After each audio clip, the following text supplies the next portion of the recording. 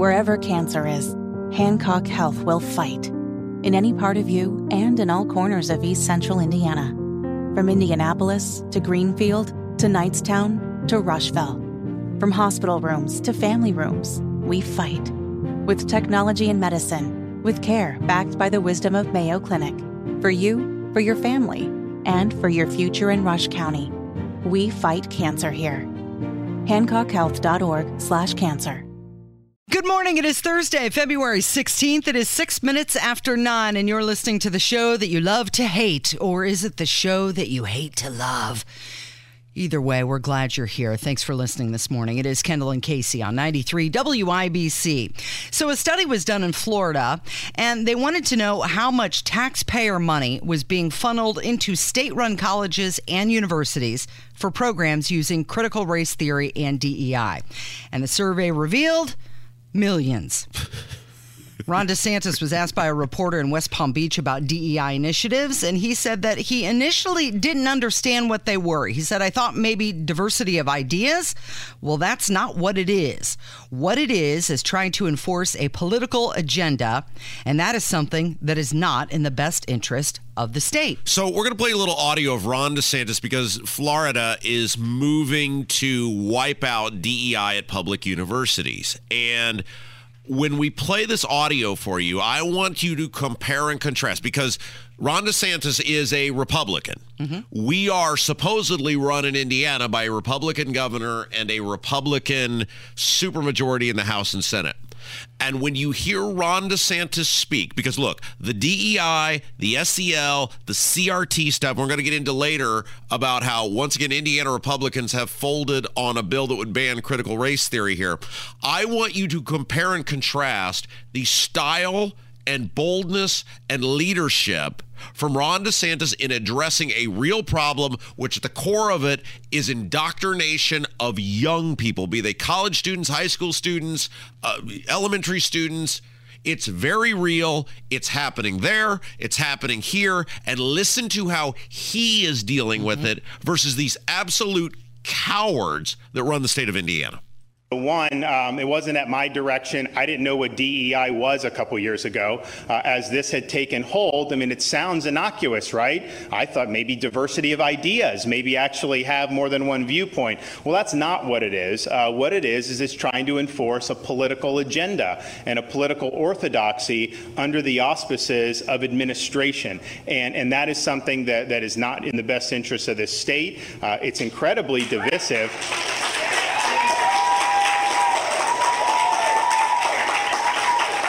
It's incredibly divisive, and I don't necessarily think anyone that supported this in the past necessarily had bad motives, but I think if you look to see how it's worked in practice, it's been an embarrassment to see some of the things that have come out at Florida State, at some of these universities here. It's not an appropriate use of the administrative machinery of a university that, oh, by the way, subsists on the generosity of the taxpayers of the state of Florida. These are not private institutions.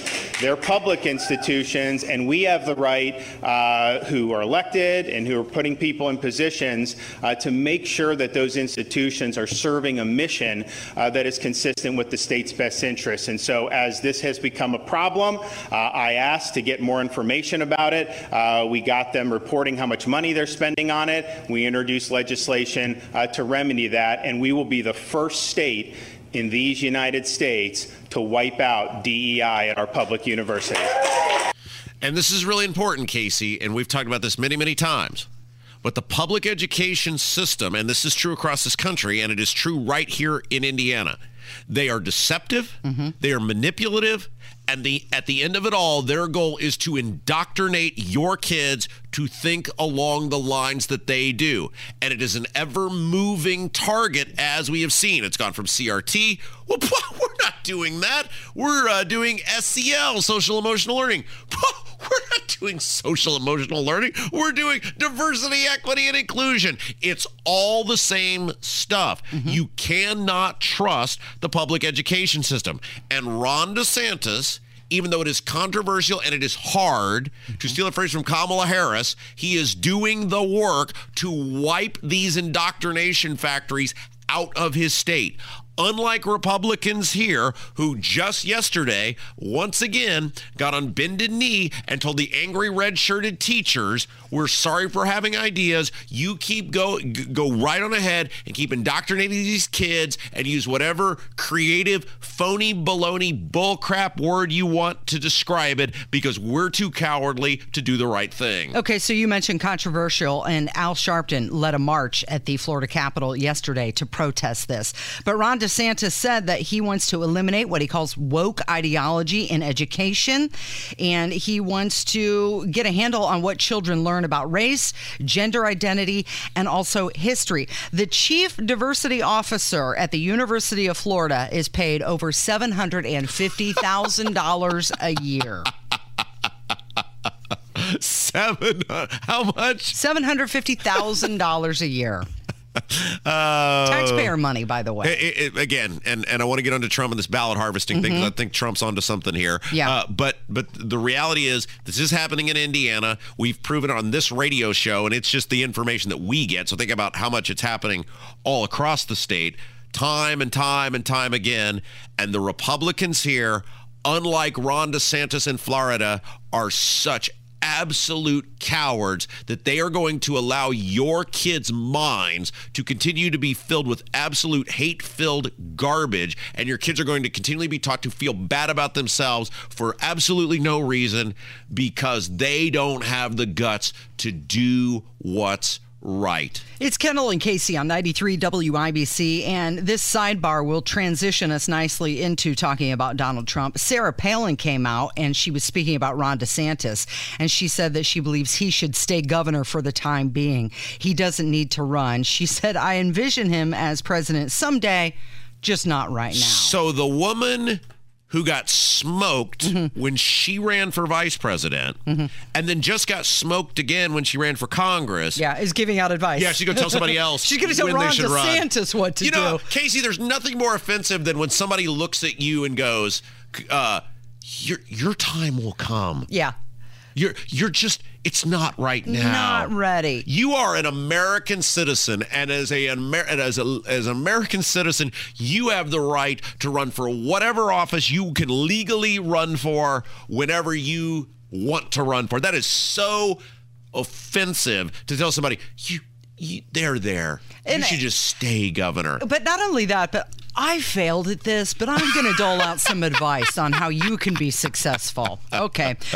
Donald Trump is running, and his campaign is examining ways to win over mail-in ballot voting. His staff right now looking at absentee mail-in voting and also ballot harvesting techniques. Hey, if it's good for them, why isn't it good for everyone? Well, this is what Republicans... So for those of you who don't know, ballot harvesting is basically that if you have a state that allows the mass mail-in unaccountable voting, that you have the ability to actually get people to vote absentee via the paper ballot or whatever, and then you can collect those signatures or their ballot and then return them to a required location, right? So you don't have to send your own ballot in. You can have someone do, air quote, the work for you. Now, obviously, that is open to all sorts of fraudulent behavior, all sorts of ballots that are not legitimately cast. It totally shouldn't be allowed. But the reality is that in many states in the union, ballot harvesting is totally a thing. And Republicans, instead of fighting it because the courts are going to allow it, should just get on board with it and start playing the game. And they have yet to embrace that. And now Trump is coming out and saying, look, it's wrong. It's cost us multiple elections now, but it's a thing. And it's like saying in football, I don't like that the other team can pass the football. I don't like passing being a rule, so we're just going to run the ball every play. Well, that's stupid, because the other team is going to throw the football, and if the other team knows you're not going to throw the football, then they're just going to they're going to put 11 guys in the box and stop the run every time. Republicans need to get on board with this until a court somewhere says you got to get out of board with it. Okay, so Trump was kind of critical about this, but he's now turning around saying, you know what? We're focusing too much on Election Day turnout because Republicans have always fared very well on Election Day. However, Democrats taking full advantage of ballot harvesting and mail-in ballots. So now he's saying, you know what? If they're going to do it, why shouldn't we? He said our path forward is to master the Democrats' own game of harvesting ballots in every state we can.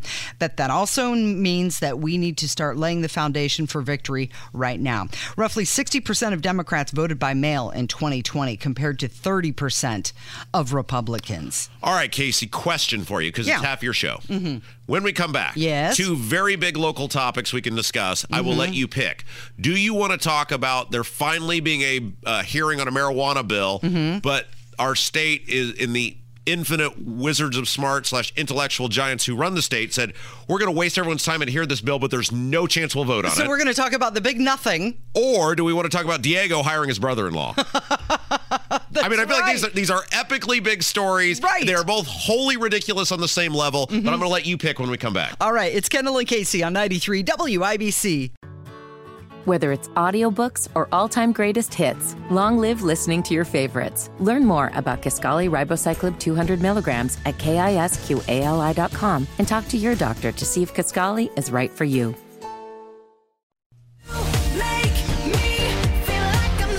He is the best producer ever. Kevin getting accolades this morning. It's one of the 10 greatest songs ever written. You gave Kevin like 10 seconds to come up with this song, and he was on it. Thank you, Kevin. 21 minutes after 9, it is Kendall and Casey on 93 WIBC. Trending this morning, Orlando Bloom talking about his life with Katy Perry. Oh, yeah. He said there's never a dull moment. Can you imagine being with Katy Perry? Probably never is a dull moment. He said sometimes things are really, really, really challenging. Oh. That was 3 reallys, Rob. Also trending this... Here's the thing, Case. Yeah. And I say this as a man, that if you choose, because they're married, right? Are they married? Like, are they, I know they have engaged. Okay, but they have a child together. Mm-hmm. They are at least perpetually about to get married. Okay. So if you have a child and you're engaged and they live together, you have chosen to enter into that all-encompassing situation, right? Mm-hmm. Like no one held a gun to his head and made him choose to do those things. Have the child, engaged, live together. The Katy Perry track record, and I say this as someone who was once upon a time a very big Katy Perry admirer. Mm-hmm. I've told you about the story many times about how in 2007 I was at the Vogue and it was probably, 2:30 in the morning, and I may have been seeing 3 of everything, and I Kissed a Girl came on the video monitors they had, and it was like the scene in the movies where Dreamweaver starts playing and everything stops around me and the light shines on. I say this as someone who was once upon a time a very big Katy Perry fan. You kind of know, based on her music, which is basically kind of her life story, what you're getting into. She's a raving lunatic. And so while no one is necessarily blaming him for entering into that military operation, you shouldn't really be surprised. Like when the U.S. soldiers got to the beaches at Normandy, they didn't say, well, what the hell? What's going on There's here? a lot of high-powered weaponry firing at us. They knew what they were getting into, and they did the job. Orlando Bloom knew what he was getting into. He should not act surprised. Kevin, here's a piece of advice for you. Some juice, not worth the squeeze. Also trending this morning, fellas from the World Series of Poker. Jeffrey Farnes was caught on a hot mic telling a Canadian poker player about how he regrets getting the vaccine and is now experiencing chest pains. The Canadian said that he got the vaccine to enter the United States so he could play in the World Series of Poker. A couple I wish I would have never got the vaccine. What's that? I wish I never would have got the vaccine. I never did. I've been having chest pain ever since I had that thing. Really? Yeah. You're still having it? Yeah, every time to time. And they're saying that you get hardens the arteries. And so I need to go get it checked out. But ever since, dude, it's just... That's horrible. It's been weird. I held out until like a month ago, not even a month ago. Oh, is that right? Why did you decide to get it then also? I wanted to come play the World Series. Oh, they didn't have that guideline this right now. Pardon me? They didn't have that. As a foreigner, you can't get into U.S. Brian Kim also. So, by the way, the Canadian that you just heard there talking about how he got the vaccine to enter the United States has won nearly $2 million playing poker. Well, isn't it interesting, right? Because we've had this conversation before numerous times that you had to do it in order to keep a job. Yep. I had to make a very difficult choice and ultimately decided not to do it at the risk of losing a job.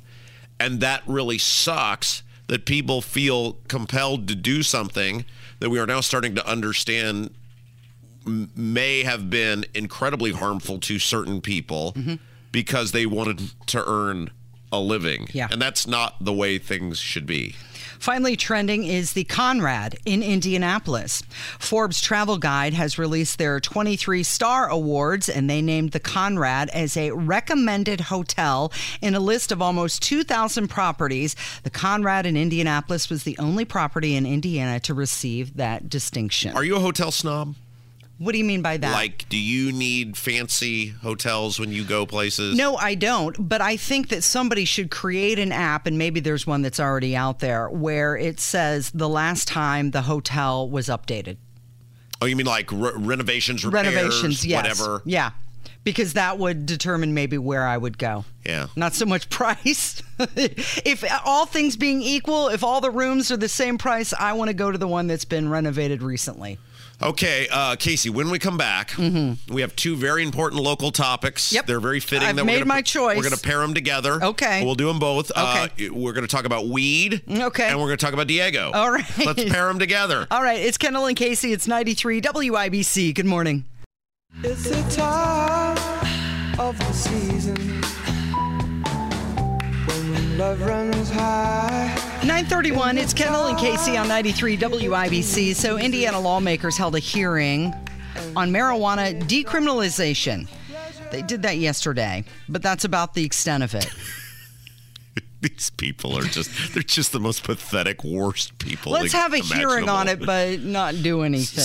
So that's what's happening. So obviously, and we have talked about this many times, where there's a cavalcade of support for, at the very least, medical marijuana in the state of Indiana. Like, I mean, it's not even close. It's in the 80% level of people who say, yes, if you are an ALS patient or a cancer patient or someone with PTSD, you should not be forced to suffer taking dangerous, addictive opioids in order to have some sort of pain relief. And in polling after poll after poll also shows that recreational marijuana is also supported by the majority of the people in the state of Indiana. But I think the conversation from most people has just been, look, let's enable the people who need the help the most to get it, and then we'll deal with the recreational side. I mean, it's ridiculous we can't deal with all of it, but at the very least, let's not wait another day that if someone under a doctor's supervision, someone who is licensed by the state of Indiana to practice and provide medical care to people, that those people should be able to get the help that they need. But these clowns, and that's what they are. Look, if you keep someone from getting medical help, which is what you're doing, you are a clown. You are a very terrible, unserious, disingenuous clown. These clowns, because they know what the polling is, want to act like they're interested in doing something, when in reality, people like Wendy McNamara, who is the committee head, the Courts and Criminal Code Committee chair, who held this hearing, are so beholden and subservient and quite frankly petrified of Eric Holcomb, who has said, because his big pharma buddies don't want legal medical marijuana, that instead of standing up to him and saying, we're doing this, we're going to legalize it, they've said, the legislature said multiple times, there is the votes to do it. They're just scared of Holcomb. She has a hearing on the bill. And then, according to Indy Star, here's her direct quote. We haven't had this conversation. I think we needed to have this conversation while at the same time telling everyone we're absolutely, no matter what comes out of this hearing, not going to vote on it. So that's, I'm going to listen to you, but I'm not going to be open to what you're saying. I'll hear you, but it doesn't matter. That's pretty much what they're saying. So under the current law, possession of less than 30 grams or about an ounce is a misdemeanor, and it's a felony to possess more than that if you have a prior drug conviction. So under this House Bill 1297, the threshold for a misdemeanor would be possession of between 2 and 4 ounces. So we're just inching along to legalize. But it doesn't matter because they said they're not going to do anything with this bill anyway. They're not going to pass it. They're just going to talk about it. Let's talk about it and then throw it in the trash. You know what this is, Casey? It's very similar to the exact same thing they did or are doing or might do, who knows. I guess you'll find out in April with property taxes, right? Mm-hmm. So they have this hearing, and then they throw this 65-page bill. It's like throwing, fish at the animals in the ocean, right? Just enough fish to keep you happy and preoccupied. And then Thompson, the head of Ways and Means, comes out and goes, yeah, this really doesn't matter, because obviously I'm paraphrasing here. We're going to, it's going to change a whole bunch, and we'll let you know sometime in April when we come up with something. Like right before the session ends, so you have no time to offer feedback on whatever scheme, scam, or awful thing that they come up with. And it's just, these people who represent us in the state are just so often the absolute worst of everything. People are suffering. People are hurting. People are dying. There is no reason. There's no reason to deny, not to say that Kev would ever do this, but if Kev, in his garage, while he's practicing his drums, wants to smoke a J or consume an edible or whatever he wants to do, as long as he's not harming nobody, what the hell business is that of yours? But certainly the people who are terminally ill, Casey, who are sick and suffering, to deny them any sort of peaceful existence and say, good luck with your opioids. Right, here's a pill. While at the same time, the state spends tens of millions of dollars every single year of our money because they acknowledge, well, hey, these opioids, they're really dangerous and they're killing people and people are getting addicted to them on the regular. It is just so screwed up.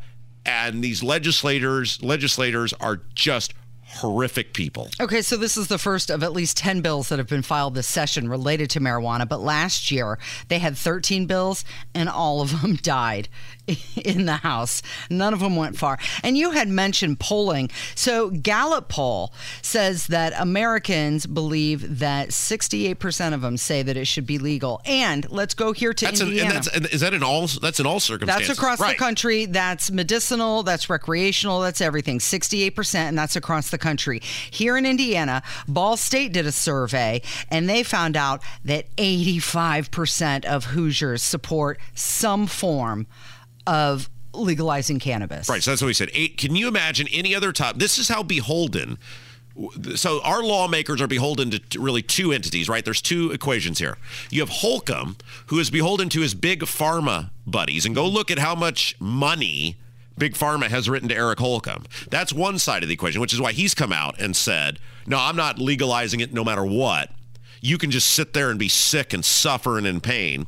And then you have the legislature, who is so petrified of ending up like Curtis Hill, who has said, well, yeah, there's the votes here to do this, and we know what's right. There's the votes to do it, and we know what's right. But we are so afraid of going against the governor because we know what happens to people who openly go against the governor, that you can also sit here and be sick and suffer. Well, later in the show, we're going to speak with Jim Merritt, and we talk about this and how all of the surrounding states are all doing something with it, but Indiana just dragging their heels. 9:38, it's Kendall and Casey on 93 WIBC. Let's talk about one of your favorite dudes, Secretary of State Diego Morales. He has hired someone. It's all in the family, kids. He hired his brother-in-law to help lead a division within the Secretary of State office. And can I get to the kicker? Can I do it? Yeah, absolutely. Let me get to the kicker. It'll be better if it comes from you. Right. This is like we're not going to bury the headline in this story. So the Secretary of State has hired his brother-in-law with a 6-figure salary. Yeah. Okay, so Indy Star broke the story. Good reporting by them. His brother-in-law is listed, according to them, as, what is his actual job description? It is he is listed as they described him as a sales consultant at a car dealership. So I would guess that would mean, I mean, correct me if I'm wrong, he's a car salesman, right? I mean, is that fair to assume that a sales consultant, he helps with sales in some capacity of cars, whether it's directly selling or advising people how to sell or whatever? Okay. He is now getting, as you said, Casey, a 6-figure salary to be the co-director of the Auto Dealer Services Division, which is overseen by the Secretary of State's office. Yes. Yes. Okay. So, full disclosure. I had a conversation with Micah last night because when I seek advice, Micah is one of the people I often talk to. And I sought Micah's advice because Micah is very good at helping me deal with things in a productive, effective manner. And I'm glad you have someone like that in your life. And I said, Micah, and we talked on the phone last night, I said, how do I address this? Because the rage that I feel right now, because I warned everyone what this guy was. We talked about how the paperwork showed he was fired by Todd Rokita from the office. We talked about how the paperwork showed he was about to be fired again from this office by Charlie White before he quit. We talked about no idea what this guy actually does for a job. I mean, it's a litany of things. Obviously, the big one is, how do you legally vote in a county different from where you were taking a homestead credit and the county you were voting in just happened to be a county you were running for Congress in, while the other county was not in the district you were running for Congress. I mean, we talked about all those things. Well, and how he flip-flopped during the convention on his relationship with Eric Holcomb. Yes, and how then, you know, the early voting thing was the crux of his campaign, and then as soon as he got the nomination, he backed out of that.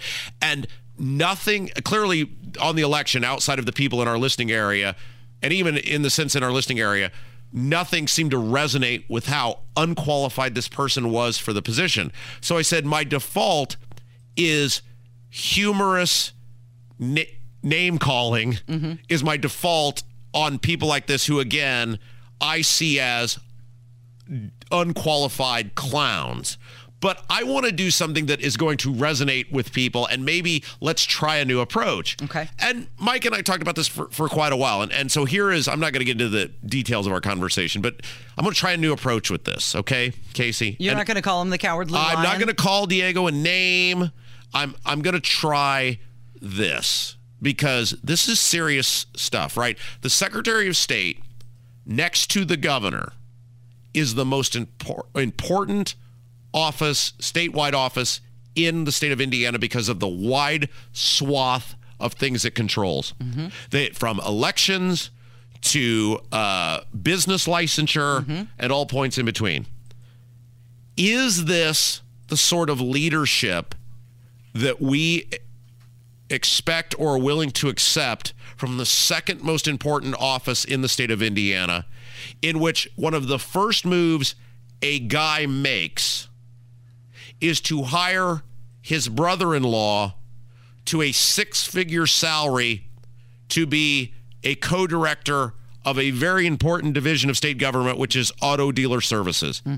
Is that what you're willing to accept? I don't care how Republican you are or how much you fear a Democrat or how much red over everything else is your creed, motto, whatever.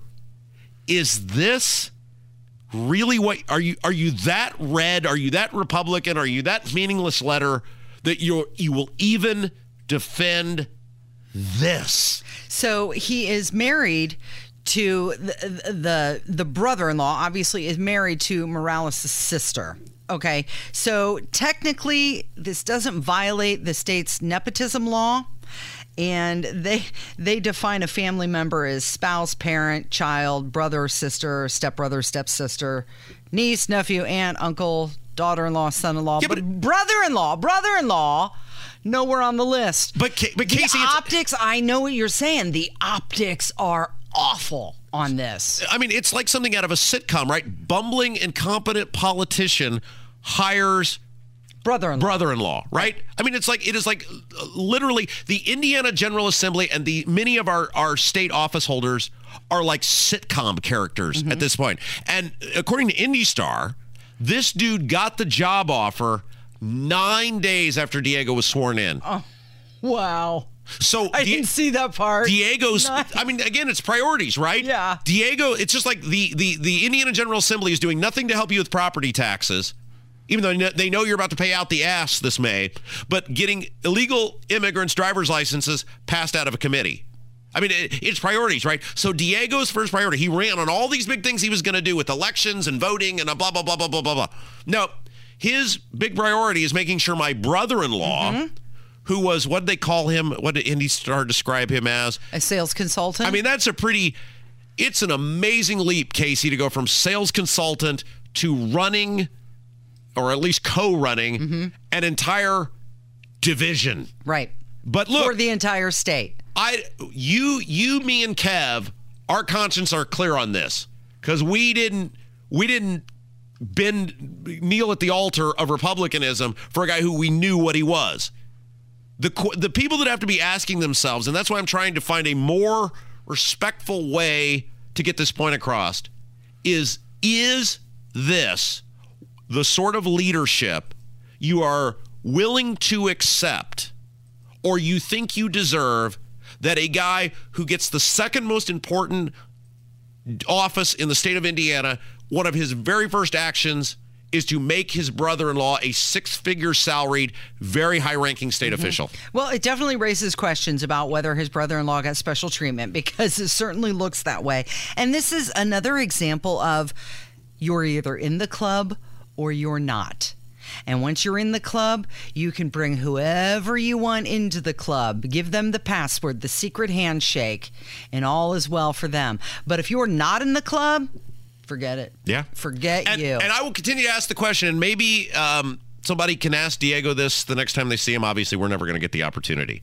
How do you legally cast a vote in a county different from where you are taking your homestead credit? Since Diego oversees elections in the state of Indiana, this should be a very simple question, and he should not be able to use the words, "that's already been fully vetted." Well, then vet it for us again. Thank you. You're listening to Kendall and Casey on 93 WIBC. Whether it's audiobooks or all-time greatest hits, long live listening to your favorites. Learn more about Kisqali Ribociclib 200 milligrams at KISQALI.com and talk to your doctor to see if Kisqali is right for you.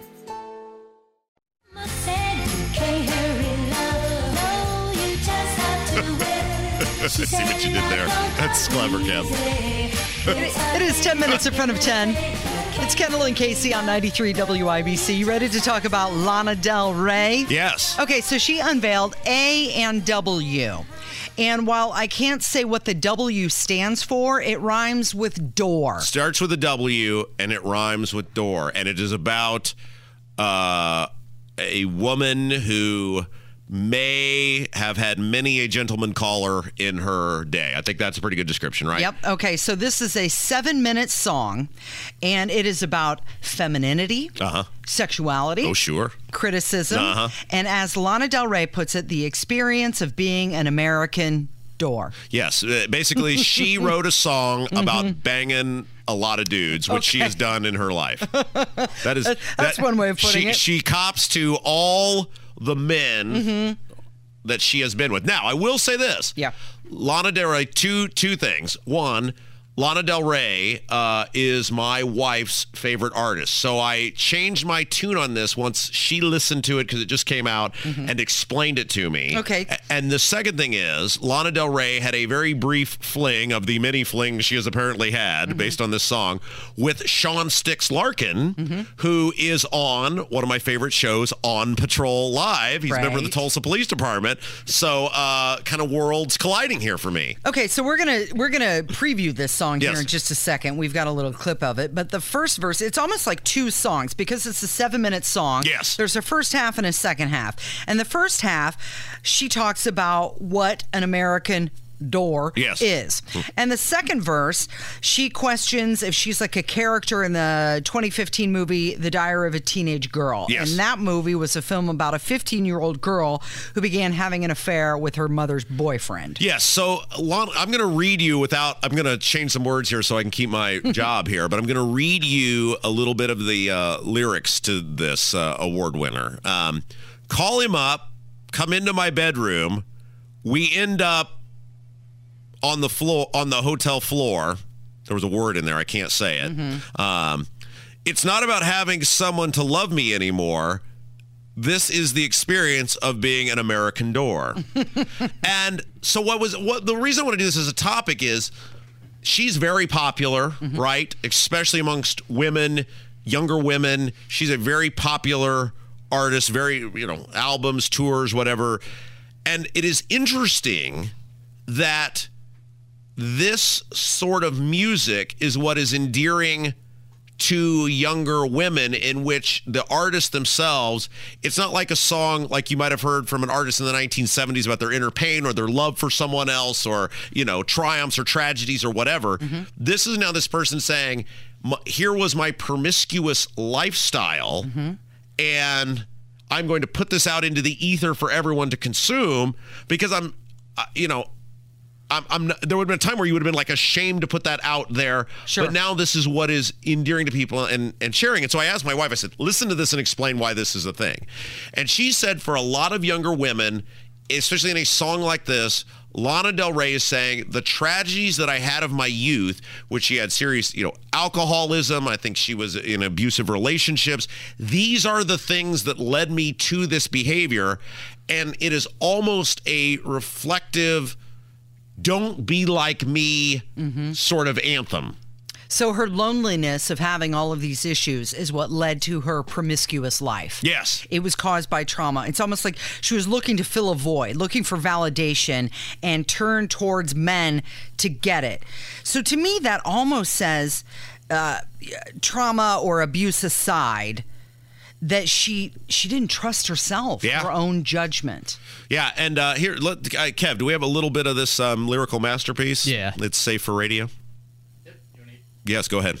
Called up one from called up another. Forensic files wasn't on. Watching Teenage Diary of a Girl, wondering what went wrong. I'm a princess, so divisive. Ask me why I'm like this. Maybe I'm just kinda like this. I don't know, maybe I'm just like this. I say I live in Rosemead, really I'm at the Ramada. It doesn't really matter, doesn't really matter. She has a nice voice. I like her voice. It's a very haunting song, very melodic. Now, that was from the first verse, wasn't it, Kevin? Yeah. Yeah, because the second part of the song picks up tempo and becomes just a little bit more poppy and a little bit more mainstream. But isn't it interesting that that is what people are putting out into the ether now? And regardless of why you're doing it, it's not about your, love for someone anymore or anything. It's like, look, I have lived my life as this, and I am now essentially, I guess, basically like lonely and miserable. Don't do as I did. Don't be like me. Don't do as I did. It's Kendall and Casey on 93 WIBC. Good morning. But I keep on waiting, anticipating for that soft voice to talk to me.